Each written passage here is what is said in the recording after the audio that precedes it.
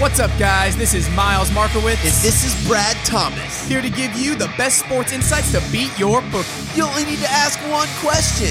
What's the spread? Welcome into a national championship edition of What's the Spread? My friend, Mr. Brad Thomas, Miles on Sports here. I know you are ready, my man. The stage is set for Bama in Georgia on Monday night. Yes. Dude, I'm like, I don't even know what to think. Like, I've told you that us making it to the playoffs, like early in the season, was like a win. Now I feel like we're going to win. Like, it's crazy to think. And it's going to be a pretty fun weekend for me. I'm going to see Mac versus Tua on Sunday, and then the national championship. I won't be in attendance because it's freaking far away to get from Miami all the way up there. But imagine Alabama wins. I just had like a crazy Alabama experience all weekend. It is sad, though, that after Monday, we're not going to be able to bet on college football or watch college football for a fairly good time. And that's probably one of my favorite sports to bet on. Yeah, it's going to be a sad day, no doubt. Another season wraps up. We're definitely going to preview the national championship game today. But let's see how we got there. It was a wild playoff Friday, I guess it was, New Year's Eve. And it was two blowouts, right? So, stop me if you've heard this before, but blowouts in the playoff. And surprise, surprise, it was the SEC teams. First one of the day was Cincinnati and Alabama. I just felt like Cincy never had a shot, man. And never. That's what we thought. I mean, they were never in the game. It was bad.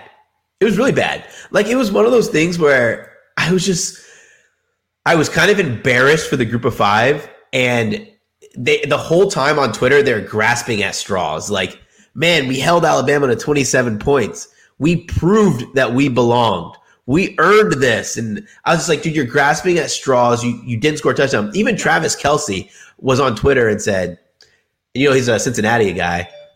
Even Travis Kelce said, man, wasn't that impressed with Alabama. What? They just held your team to the last time Cincinnati hadn't scored a touchdown was 2 years ago. Yeah, this is what people don't realize, especially the casuals in the Twitter sphere that were just looking for Bama to go down. That was a typical first round Alabama win. It's exactly what we called that was going to happen. If you look at the history of Alabama in the first round, it's that exact score every time they're in the first round. When they beat Washington, it was that score. When they beat Clemson, it was that score. I think Washington was 24-7. I think Clemson may have been the same score, and this was 27-6. This is what they do. Saban doesn't want to give anything away in the first round. So he's just looking to get to the national championship. He's not looking to be flashy. And if you watch college football and understand the game and what goes behind it, then that's what you saw in this Alabama-Cincinnati game. It was complete dominance from the opening snap. Yeah, it's like people were expecting Alabama to go out there and put 500 points up. And, you said it. It really reminds me of that Notre Dame game where once Alabama was able to flex their dominance. It was just holding on. Yeah, we're just chilling now. Yeah. All right, so we'll talk about Bama a little bit more when we talk about the national title game.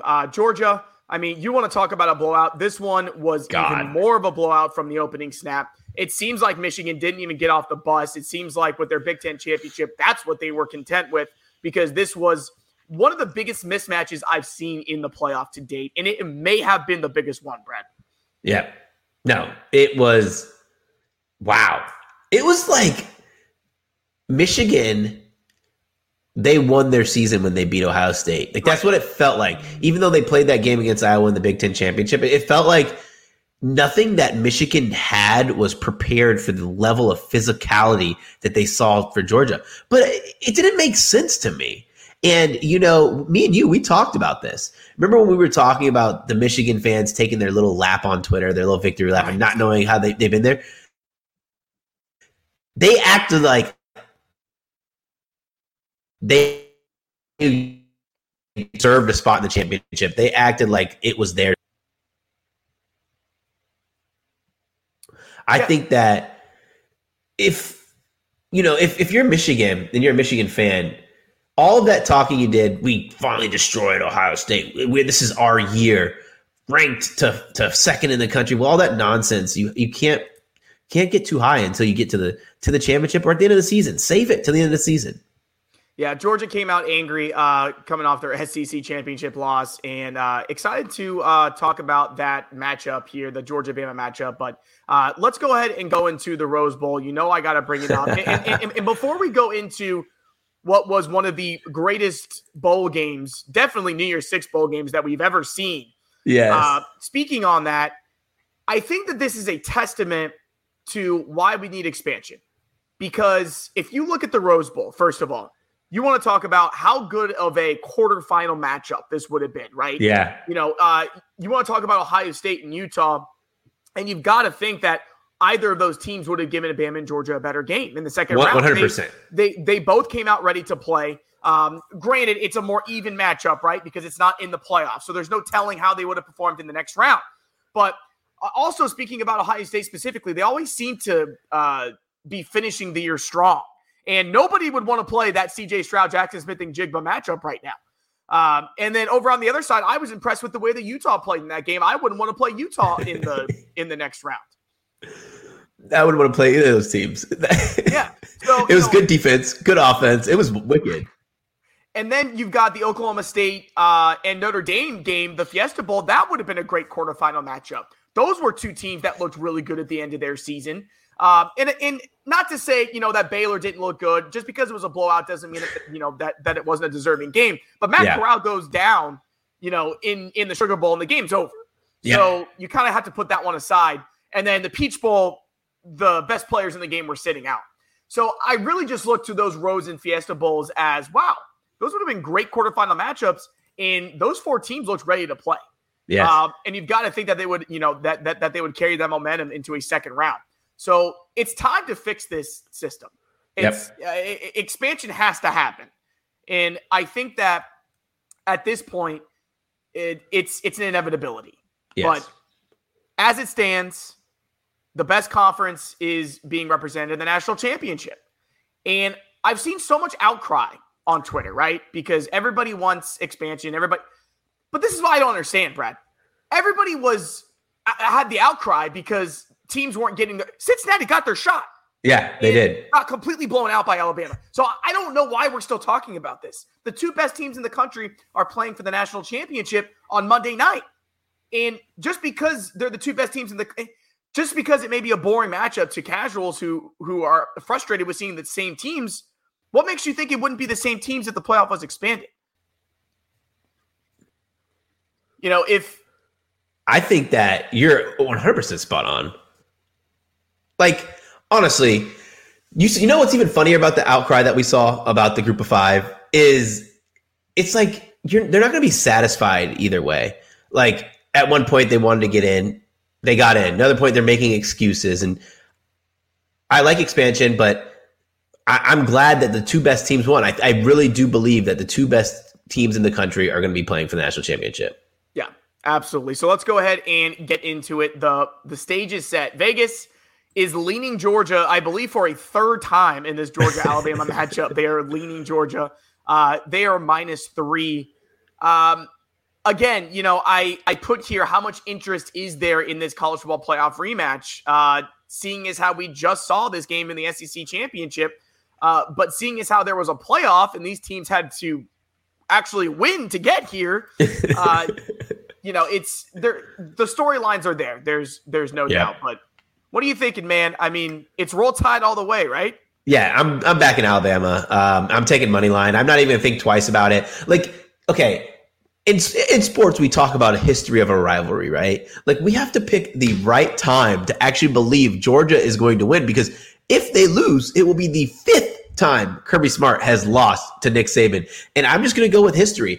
I think that Nick Saban is just, when he gets there, you have to have that difference maker on offense to take him out. Like the games he lost, when he lost to Deshaun Watson.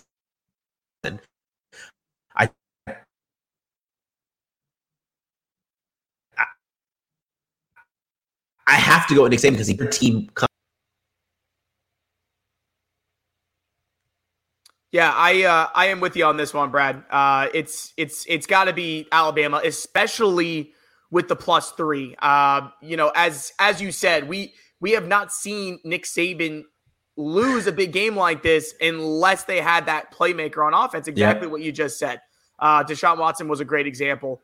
And listen, people will say, well, Stetson Bennett looked great, in the semifinal. Yeah, he looked great. He looked good in the semifinal. Yeah. I mean, it was against CJ Stroud looked really good against Michigan as well. The problem with Michigan is that teams just couldn't run on them. Passing was not a problem. Yeah. So I'm not surprised that Stetson Bennett had a good game. Michigan doesn't really have that good of a secondary. But the key for Alabama is going to be, can they get Brian Robinson going like they did against Cincinnati? Because the John Mechie injury, they were feeling it. Oh, yeah. With Bryce Young only getting 185 passing yards, they were definitely feeling that loss from Mechie. Yes. And I am worried to see, in this matchup, can they adjust? Because Jameson Williams was such a big factor of that SEC championship game. It was the big plays that got Alabama back into the game and then let Bama run away with that game. So, what adjustments is Kirby Smart going to make on defense here, especially with Mechie now not being a factor? Where is Saban going to go? Is he going to try to establish the run game, or is he going to come out throwing? I think that he's going to establish the run game until it gets stopped. I think we're going to see a Ja'Cory Brooks touchdown here again, because what we've noticed is it was only one game sample size, or a game and a half. Without Minchie, it allows the defenses to kind of hone in on Williams. Brooks is a more than capable wide receiver, and this is his moment. It kind of reminds me of, and God, this is a terrible analogy to use because I don't want to win in the national championship this way, but Devonta Smith, when he won the game-winning catch, like that's his coming out party. Very, very unknown player. That's what it's going to be for Ja'Cory Brooks. Tua to Devonta Smith, two unknown players at the time to win the national championship. That is unbelievable to think back on that. Yeah, that is wild. I mean, listen, when it comes to a betting perspective on this football game, you kind of mentioned it. Let's go with history, yes, but for me, I'm taking the better quarterback. Just because Stetson Bennett has a good game against Michigan in the semifinal, doesn't make me think that he can do that again in the national championship with everything on the line. You got to remember that, he also threw 3 touchdowns in the SEC championship, but he threw 2 interceptions that took Georgia out of the game. If you pressure Bennett and Bama goes up by just 3 or 7 or whatever it may be, if Bennett doesn't have a lead, he can't handle that pressure coming from behind. It's easy enough when you come out against Michigan and everything is going right from the very first play of the game. But this is the national championship, and you're playing Nick Saban in Alabama. Not everything is going to go right from the opening snap, and I don't think that Stetson Bennett has it. Now, if he comes out and he throws for 300 yards and 3 touchdowns and no interceptions and Georgia, finally comes away, as a bettor, I will feel fine with that. Yes. I'm taking Alabama. More so than going the other way and betting on Georgia -3, and then Bama just comes out and does what we expect them to do.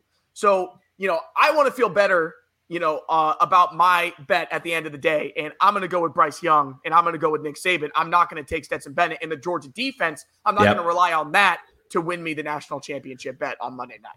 Yeah, the second the lines were set, I already took Alabama money line, and I parlayed Alabama money line with Packers to win the Super Bowl. Like, I just wanted to get a little bit more value, and that brought me up to an insane value on both. Yeah, and for me, I am a bit surprised that this is not a pick'em. Yeah, right. Same. I mean, I really would have expected this to be a straight pick'em. The only thing that I can think of is maybe because of the way Georgia looked in the semifinal, if they made it a pick'em, then everybody would have hammered Georgia. It probably would have moved the line to -3. Anyway, I feel like the general consensus is everybody thinks that Georgia is going to play exactly like they did against Michigan. I just don't think it's going to. I don't think so. It happened. This is a completely different ball game. Michigan, won the Big Ten, but we know that every other conference is behind the SEC. Yep. This is SEC versus SEC. This is West versus East.